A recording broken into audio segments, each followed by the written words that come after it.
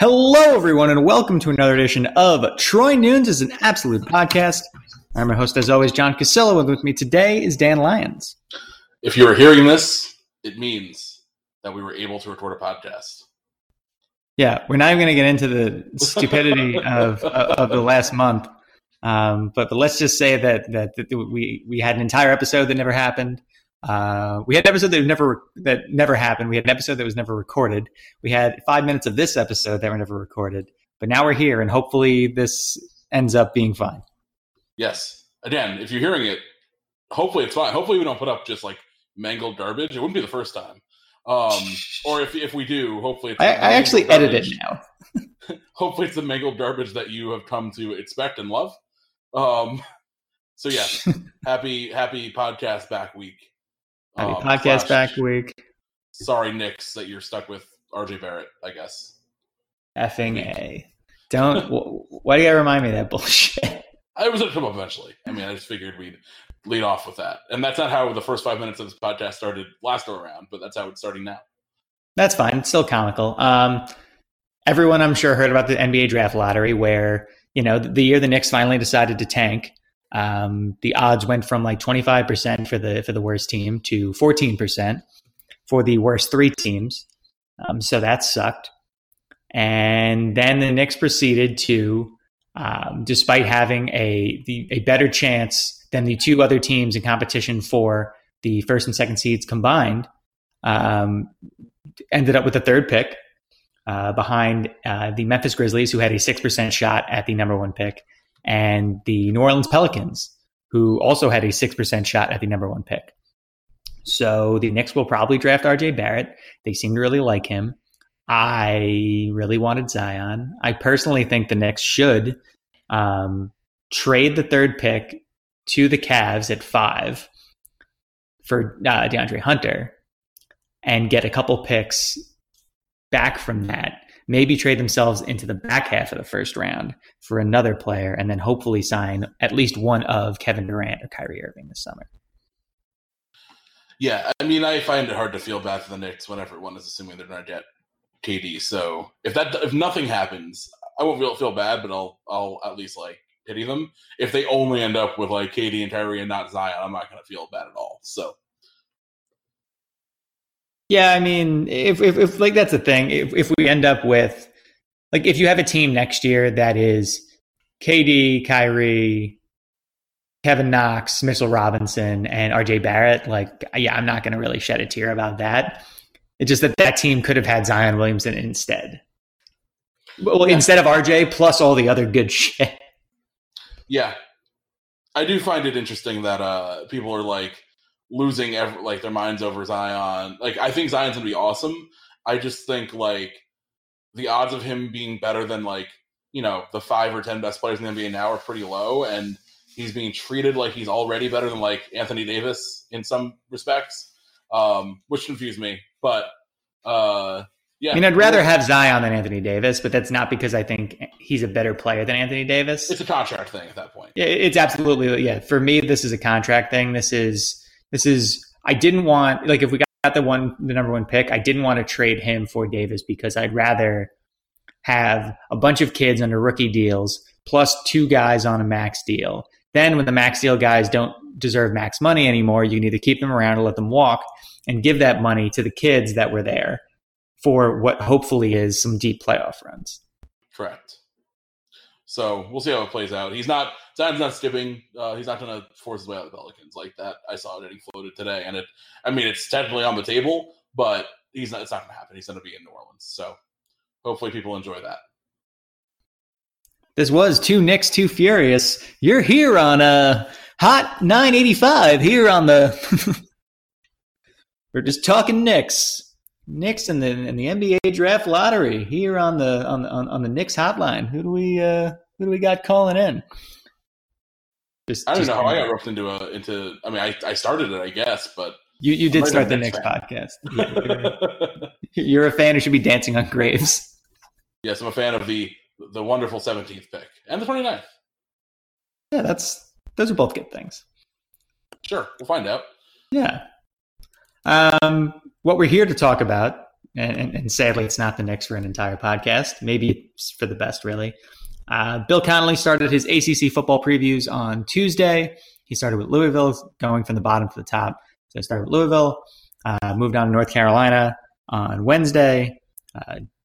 I would guess he's probably somewhere in the, I don't know, Wake Forest range or whatever tomorrow. We'll find out in the morning, and it'll be up by the time you listen to this probably. Wake Forest or whatever would be like a great like ACC themed indie rock, like ambivalent indie rock. Well, yeah, I mean, like if you were an ACC themed like metal band, Demon Deacons is just the least metal school in the ACC, but the most metal name. But the most metal name for sure. Wake Forest is pretty metal too. Wake Forest's campus is about as docile as it gets, though. Yes, I'm surprised. Like anyone has fun there. Yeah, like it seems like way too pristine when you're walking around the quad. Like it's just you're afraid to like. It's not like how you're not supposed to walk on ESF's grass, but you like get why there. But for Wake, it's just because they spent a lot of money on it. Now we're also a grass podcast. We're touching every base today. Just mid-season form. We did record a podcast last week, so it's not like we're completely not fresh. It's just no one will ever hear it. It's lost to the ether. The Demon Deacons have swallowed it up, sadly. But yeah, we bring up Bill C's previews because on top of having these team by team looks of most of Syracuse's opponents of the season, we also get to look at the win probabilities for Syracuse's upcoming season. Right now, obviously Bill doesn't have this, but at the S&P Plus has us projected to win 6.7 games. There's a lot of toss-ups on there. I know I said in the post that went up on Wednesday morning. Right now, there are 3 sure wins, well, likely wins. Holy Cross at 98%, Liberty at 82%, and Western Michigan at 67%. And then there are a boatload of toss-ups. You got BC, Louisville, Wake Forest, Pitt, Maryland, Duke, and NC State, all somewhere between a 64% and 40% chance to win. And then you have likely losses, Florida State at 31%, which, as I mentioned in the post, I don't buy. And then Clemson at 9%. Now, Bill's rankings use a mix of returning production, so not necessarily returning starters, 2 and 5 year recruiting rankings, and then obviously just what your players have done in recent years. So there's reason to, on paper, maybe shed some data on Syracuse. The 2 and 5 year recruiting rankings aren't necessarily up to snuff with most of the other teams in the ACC.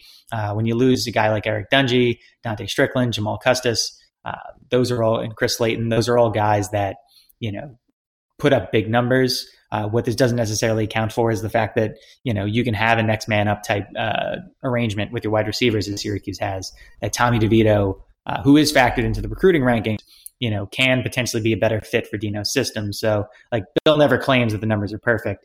And I think that like when you look at Florida State having a 31% chance of victory for Syracuse there, like that's more a case of, Florida State, the talent on the roster should win, but it can't account for SU's scheme being what helps even out the talent difference between us and a lot of the other teams in the ACC. Yeah, and then like in years past, this has been like, usually I feel like we're hanging around with the 4.5 to 5 win projection, and now we're up to rounding up to 7. So like it basically last season made us look 2 full wins better, despite the fact that like the recruiting situation looks largely the same, and despite the fact that we lose a lot of important players, as you alluded to, which does drive our rankings down. So it's not hard to envision us, even if we only overperform by like 1 game this year, that's an 8-win season. And if you're going to follow up our first 10-win season in forever with an 8-win year, despite having to replace a lot of guys and having a pretty young team overall, like you're then making like starting to build towards a consistent winning program, which is what we're aiming for. You don't need to like saying that we have to go win 11 games this year is unrealistic. I think you want to just show progress in terms of making sure that this isn't going to just be a one and done situation or something where we're going to be yo-yoing between bowl games and not making bowl games at all, like we were a bit under Marrone. Even if things would have flattened out there, we want to see that we're on more solid footing now, especially like with Dino locked up for hopefully the foreseeable future. With this team starting to really roll in its system, especially on offense. Just because we're projected for 6.7 wins here doesn't mean that's like a disrespectful thing or a bad sign or a bad thing or any of those.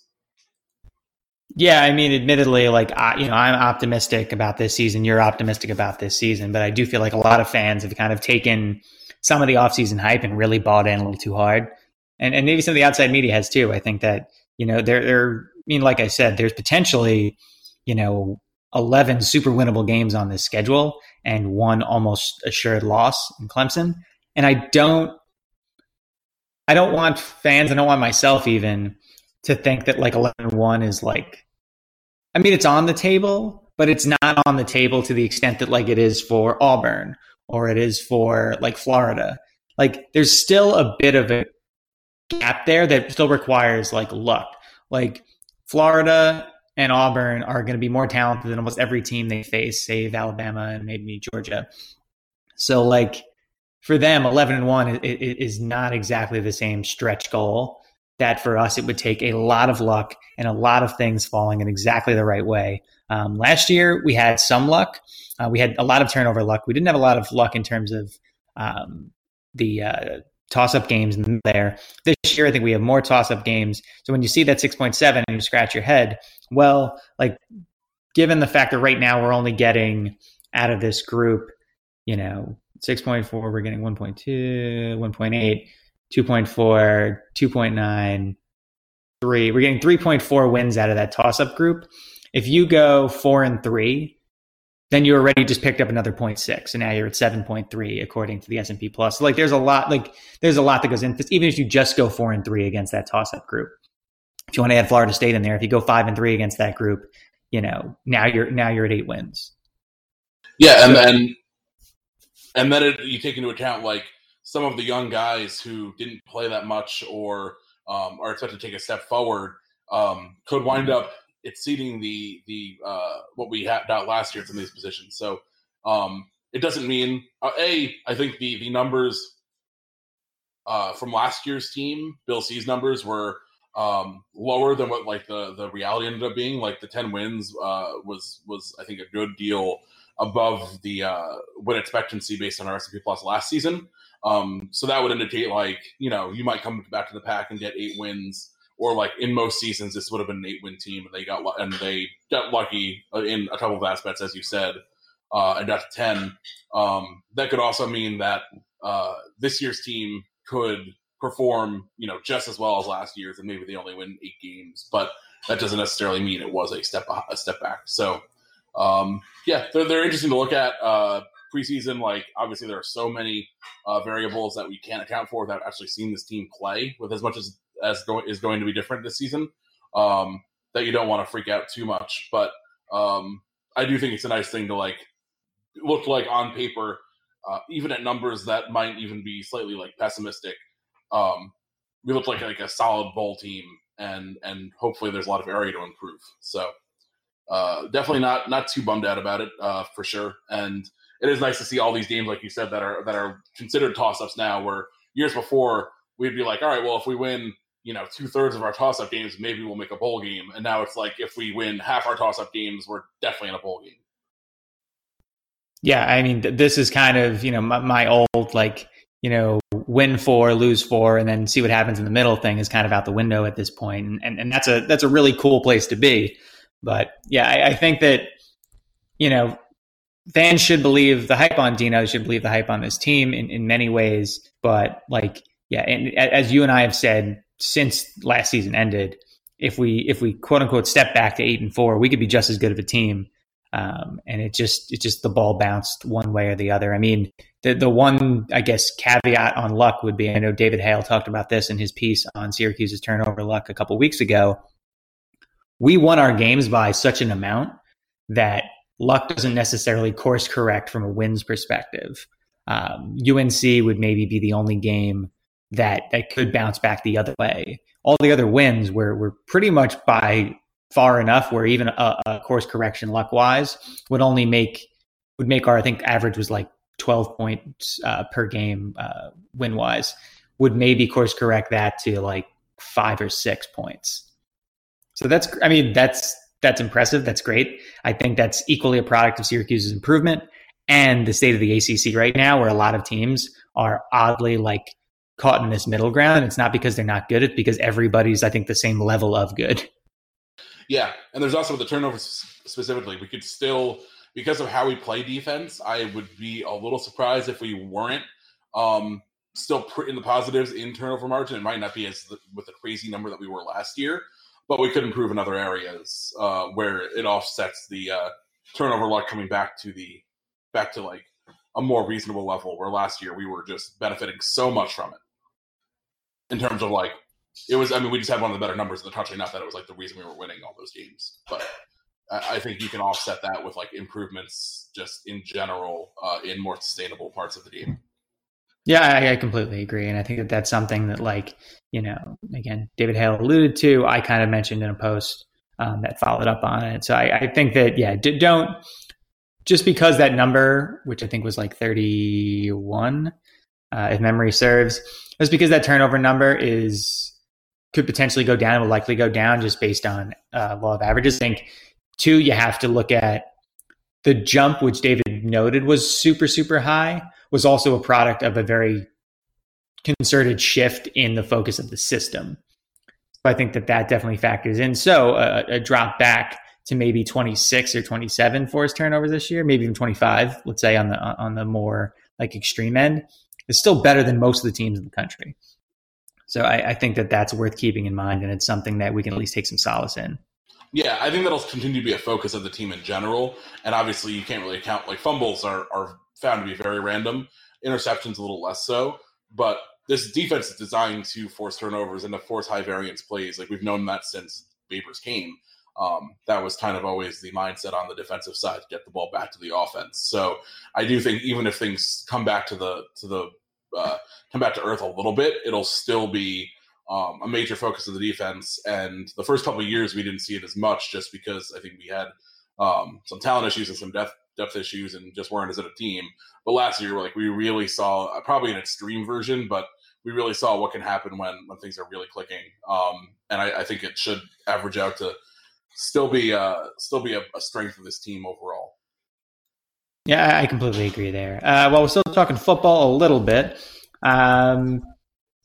big announcement today for Syracuse. They announced the first 3 primetime games on ABC for football this coming fall, and Syracuse versus Clemson. That game is at the Dome. Will be a 7:30 kick. That'll be the showcase game. Also helping us out is the fact that LSU at Texas was the week 2 game, which now puts us in a situation where it's very likely that LSU Texas is getting game day over Texas A&M Clemson in week 2, which definitely puts Syracuse Clemson at a more appealing spot for week 3, assuming both teams come in at 2-0.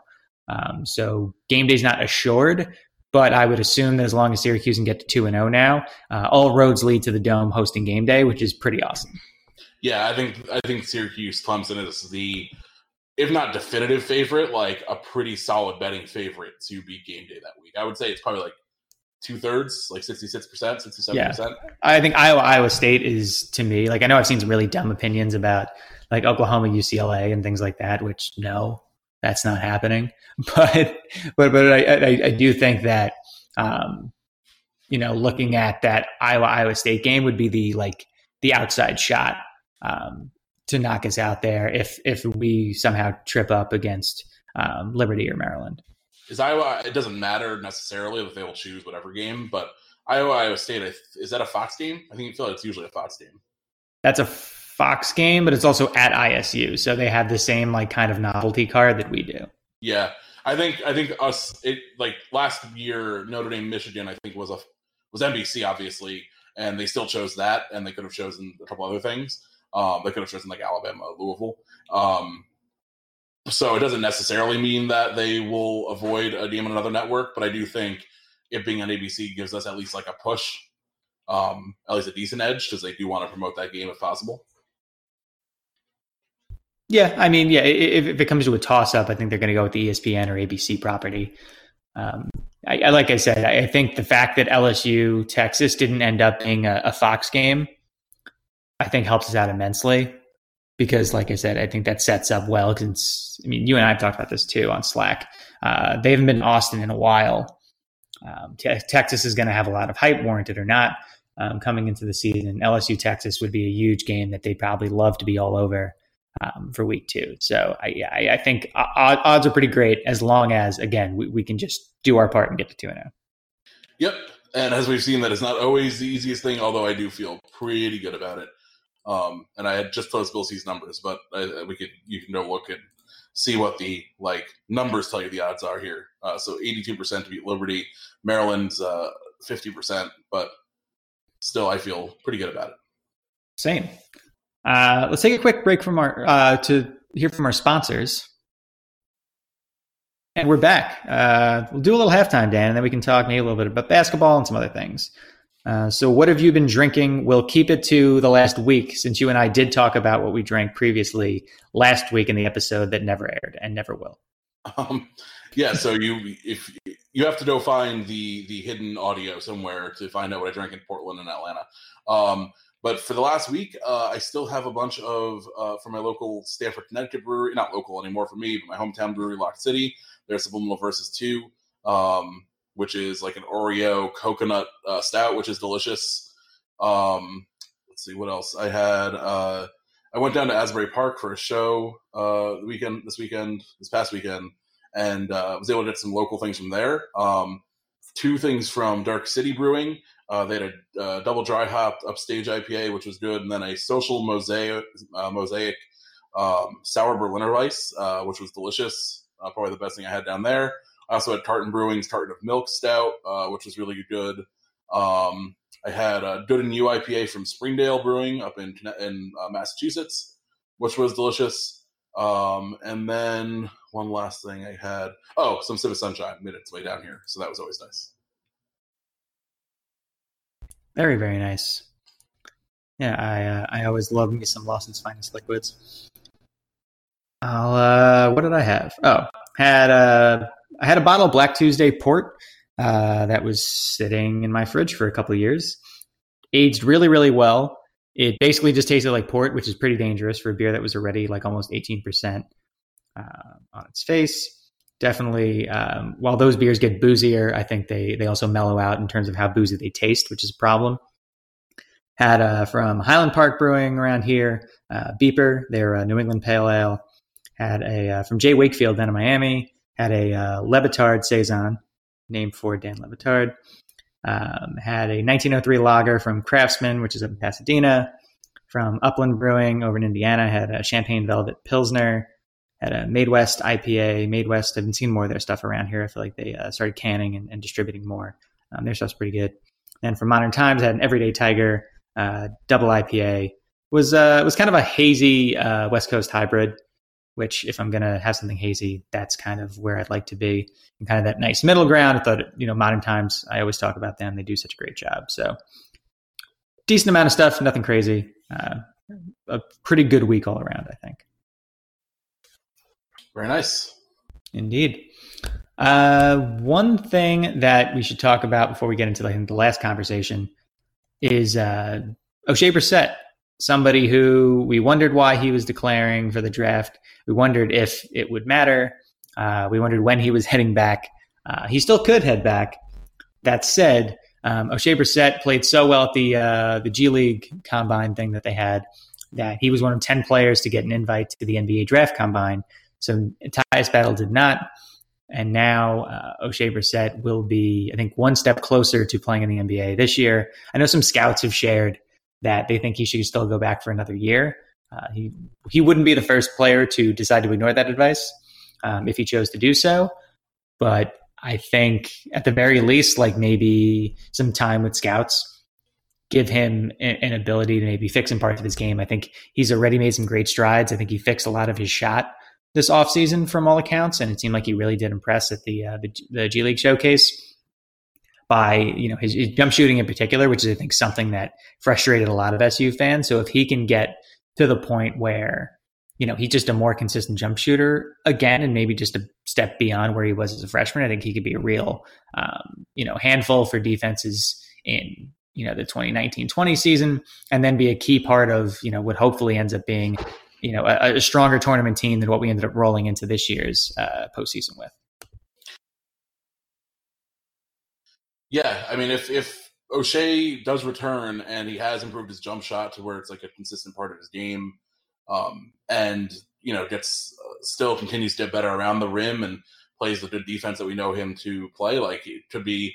I mean, I thought last year, entering the year, there was like a decent chance that like O'Shea would even pass Tyus as the best player on the team. That didn't happen. It doesn't mean that if O'Shea came back, he would just be the same player again, especially based on what we've heard from the G League Combine. And him getting the bump up to the real Combine is no easy feat. I think only like, 10 or 12 players got that. It was 10 guys total. Out of a couple dozen. So it was like he had to really impress, and it sounds like he did. And it sounds like he's gotten in like incredible shape and done all the things that you would hope someone testing the draft process would do. Now, it doesn't sound like there's any guarantee that he gets drafted. I think the production in college is still going to hurt. And like there are plenty of guys who show out in workouts and then aren't the same when it comes to actual NBA play. But it also only really takes like one team to get really impressed and like even just hint to him that they would take him in the second round if that's what his goal is. So it's hard to know where we're at. It seems like I'm sure O'Shea wants to go if he can, but hopefully he uses all the information he gets, and if he goes with like a pretty good shot of making the NBA or at least like understands what he's getting into if he doesn't. But if he comes back, I mean, all the better for Syracuse. I'm not going to begrudge him either way. We've been through this enough. But it would be cool to see him come back with a more refined offensive game. And obviously I'm going to root for that in my own self-interest. But we'll see. We still have, I think May 29th is the date for college players for the NCAA for players to return. So we have, it looks like exactly 2 weeks. Yeah, he's got some time. And like we said, like I think Tyus Battle at the end of the day, like no, he didn't improve his draft stock by coming back, but he did. He did get his degree. He did, I think, improve as a basketball player by coming back, and I think that helps Syracuse in a lot of ways. I think O'Shea Brissett could potentially do the same thing, and I think Brissett's actually, in a position where he could actually improve by real like leaps and bounds. I think we were even realistic about Battle last year that said like even if he's mostly the same player, saves him, fixes on the efficiency front, he was still going to be like a good piece for Syracuse and an improved one for Syracuse. But I think, when it comes to Brissett, he's somebody who, if he came back, would be, somebody who could be eyeing some all ACC inclusion in the preseason, who could really look like, a leader in a conference that was really hitting reset with talent across the board. Because there's a lot of these guys who bailed from some of the top teams, and that's not like to begrudge them at all. Do what you need to do, and I support them playing well enough to get in. I just think that, like if Brissett does come back, that there's a golden opportunity for him to potentially like dominate some games in the ACC. Yeah, it's an interesting comparison because Battle, like we were glad he came back, but we even last year thought like the biggest upgrades were just like becoming a better, more consistent shooter, improving the efficiency, as you said, maybe rounding out his game. And that last thing is something he did really do this year. He was a much better all-around player versus just being a scorer. Brissett has, I think, much more obvious holes in his game. But that also means I think he has a lot more room to grow. So we could definitely see it either way. You could also see a team saying like, we'd love for you to improve in our, see you develop in our G League team. So, and that could be that seems to be an increasingly attractive thing for players. So we'll see what happens. But if Brissett does come back, like there's definitely a universe in which if this jump shot has gotten squared away and that becomes a part of his game, and even if he only shoots like, something reasonable like 35% from three, he would probably be like an all ACC player just with that one improvement in his game. Yeah, I completely agree on all fronts there. I think if he can improve a little bit, it's just going to depend on if the scouts can convince him, the scouts that are interested at least can convince him that being a two-way player is worth it and is going to, get him to the league. I mean, there's been plenty of two-way players that have found success. There's a lot of G League guys that have found success at the NBA level. I think that like everyone's looking at a guy like Alonzo Trier, who obviously played very well for the Knicks and earned himself, a spot going from an undrafted free agent to being like a contracted, have a 2-year guaranteed deal, the whole thing. But I think when it comes to Brissett, if if someone can convince him that a two-way contract is worth it, and I think for him, like, I think he has to be realistic with himself. Like, if a team is guaranteed to sign you after the draft and you can pick which team that is, that's probably a better alternative, at least compared to just getting picked wherever. But we'll see. I think this is going to be pretty interesting. I think he's one of the more interesting prospects hanging around the combine at this point because there's so much up in the air for him. There's so much up in the air for the team. The fact that he's not on draft boards right now, I think is notable, and it's something that he's probably going to be paying attention to some extent. But really, those draft boards only know so much. At the end of the day, it's him and his representation, should he get some, talking to teams and scouts and figuring out, where he could potentially land.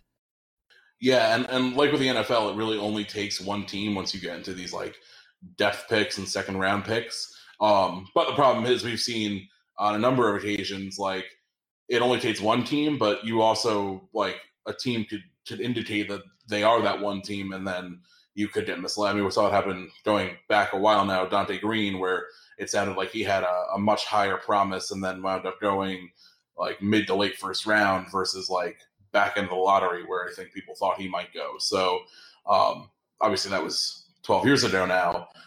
But, like, the same thing holds. Things happen so quickly on draft night and trades happen that, you want to go with some options on your table and not just like relying on the one team at like 56 saying they like you. And then who knows where that pick ends up when it comes time for them to use it. So we'll see. We have 2 weeks. We'll probably hear a lot more as Brissett measures in. I did his measurements coming today. I know a lot of players did. I wasn't sure if everyone measured. Yeah, I didn't see anything. Doesn't mean it didn't happen, however. Yeah.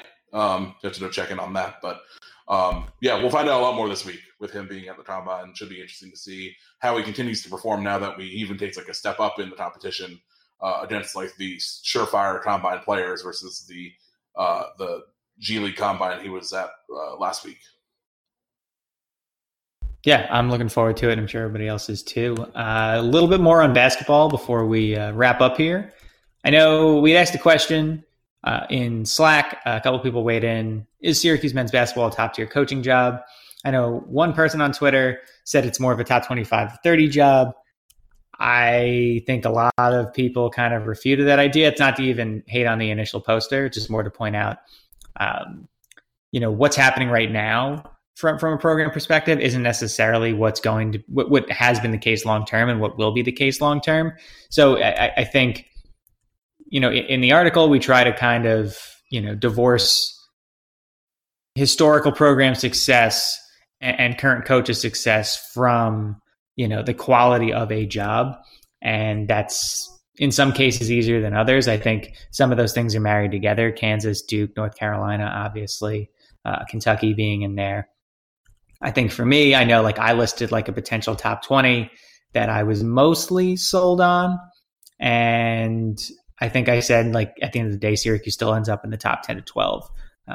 But Dan, I know you didn't weigh in on this Slack conversation in particular. So if you have other thoughts anywhere where I might be egregiously wrong, by all means, hop on in. Yeah, I think that 10 to 15 range is good. Like, you can't just take the last 5 years of results. It's a much bigger conversation than that. And that's why, UCLA still has so many advantages, even if like maybe they are running the risk of losing their blue blood status. There's still plenty there that, attracts people. But Syracuse, the downsides for Syracuse are pretty specific. Their weather, they are, I think the Dino Babers signing actually helps maybe quell some concerns about like how they would compete with pay if Babers got the type of numbers that people seem to think he did on the football end. I don't think the fact that Jim Boeheim has been giving a hometown discount forever necessarily means that we'd be looking for a coach to take the same discount for maybe not his hometown. And we are basketball first at the end of the day. Like, and we are basketball first. Like, we're not going to let this program just like fall apart just because we're being cheap. Yeah, like Alabama gave Nate Oates 2.5? Yeah, like we would pay more than that for. Yeah, we'd absolutely pay more than that. If we thought Nate Oates was like the coach to like keep things going, or were to make a hire like that, we would go over 2.5. Like, I feel very confident in that. On the same end, we have excellent facilities. We play in the best league in the country. We have even our lean years, like we're still like a Final Four threat every time we're in the tournament. It feels like, just based on like the two unexpected runs. There's just a lot. There's a lot going for it. I'm not going to say it's not a Kansas or Kentucky or Duke or UNC, but I think there's like a pretty big group of the tier 2 schools that you can argue over, and even if we're on the back end of that, like I think it's hard to say we're outside the top 15, and that's to be conservative. Yeah, I mean, this conversation started with me basically challenging anyone. Tell me 15 programs that are in a better position to make the Final Four year in and year out. And I think recent events, while I tried to remove them, I think like Arizona's in an iffy spot, and I think they've proven how quickly and easily they can kind of drop off. I think Villanova and Virginia seem like two of the more interesting cases to me about where they should fall, if only because Villanova's looked like hot garbage for a decent amount of the last 30 years. So is Virginia. So like, how do you view them given their current status in the basketball world versus where they're going to be? I think they're very good jobs, and I have them in the top 20. But going to the caveats that I listed in the article, I think it's hard to include any non-P5 program among the top 15. And I think for Virginia, they're just outside, if only because we don't know what this looks like over even a 10-year stretch yet, never mind longer. Yeah, and that's where I think Syracuse runs into a couple of interesting issues. You can make the Villanova or Virginia argument, like what do they do without Jay Wright or Tony Bennett? Now, you can say the same thing about Syracuse. Obviously, Boeheim's been around a lot longer, but we don't know what Syracuse will look like without Jim Boeheim. But you would think that with the other things going for it and the dedication to the program and the fact that we draw 30,000 fans for like any big game, the resources are there to make a good hire. It doesn't mean you will, but the ability is there and the dedication is there. And for Virginia Villanova, I feel better about Villanova just because they've had multiple like legendary coaches in the last 30 years and they have like titles under multiple people. I feel pretty good that they would do a good job, but I think there is Syracuse almost shares in basketball especially, almost has some of the advantages that like a big state school has because of the how large the fan base is. Where Villanova, you're on a little bit more of like a tightrope. So it's hard to know without seeing what happens in the next steps. Like, I mean, I think Jay Wright could be at Villanova for another 20 years. Tony Bennett, I think, is a little more interesting in Virginia because I do think that program might not have the same, like, I don't know at the end of the day if they're going to have the same exact dedication, although I could see him staying around because he seems to really like it there. But for Hughes, like, I don't think the powers that be are going to want to see this thing fall apart, especially because it's been such a backbone of the community and the athletic department. Yeah, I mean, I think that's an interesting aspect of it that it's hard to really know fully about each individual school's situation there.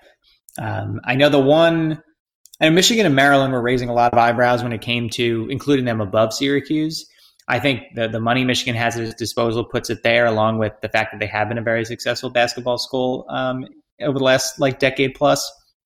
I think for me, Maryland's there because of its proximity to DMV recruits, because of the fact that I don't think they've hired all that well since Gary Williams, but I also think that they're in a prime position in the Big Ten to be a top 3 team every year and a potential Final Four contender. And I think that makes it a quality job. I think they're willing to pay, even if they haven't necessarily paid the right people to date. And I think that, you're allowed to get a lot of ramp and a lot of time to succeed. And then, I mean, once you get to a certain place, I think you have to turn the page and get to more successful points.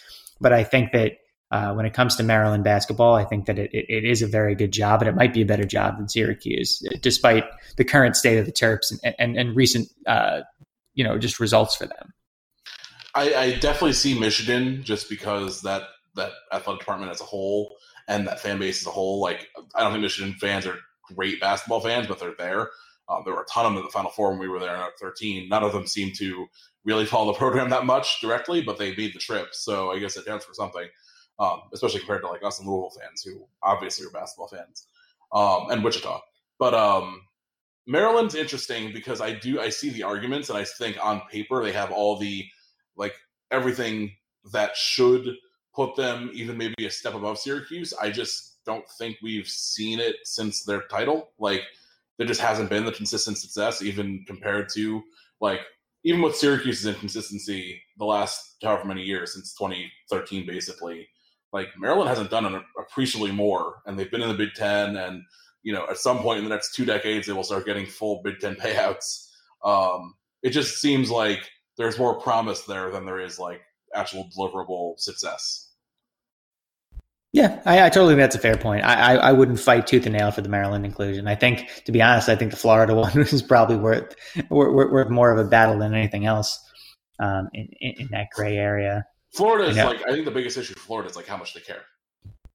I think they care. I think they care enough. I mean, I agree with the points that some people made in the comments that Florida, at the end of the day, you're always going to be second fiddle to football, and I agree. But I think that also gives you time to build. And I think because they have the resources to pay really whoever they want, save a few coaches, I think that it's an interesting job. But yeah, I could accept an argument either way on them. I think Gonzaga was another interesting one on here. Yeah, there's no definite answers. I think the best way to do it is to block them off into tiers, and I think you can definitely include all those schools in the same tier as Syracuse and make good arguments for them. I would concur. Well, we still have a few minutes left here, Dan.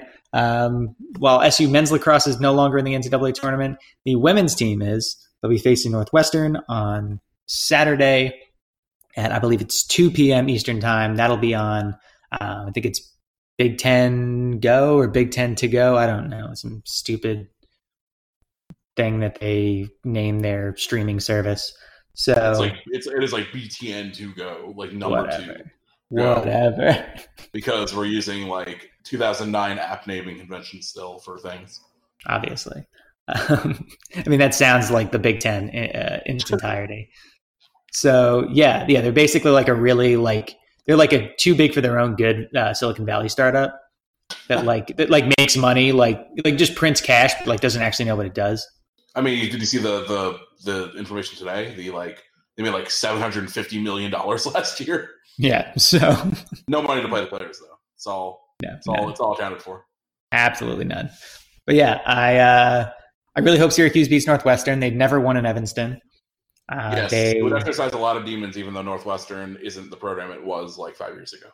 I mean, they're still they're not the behemoth they were, but at the same time, I think Maryland's kind of taken that spot. Yeah, I mean they were bizarre dynasty. Yeah. Now it's a little bit different.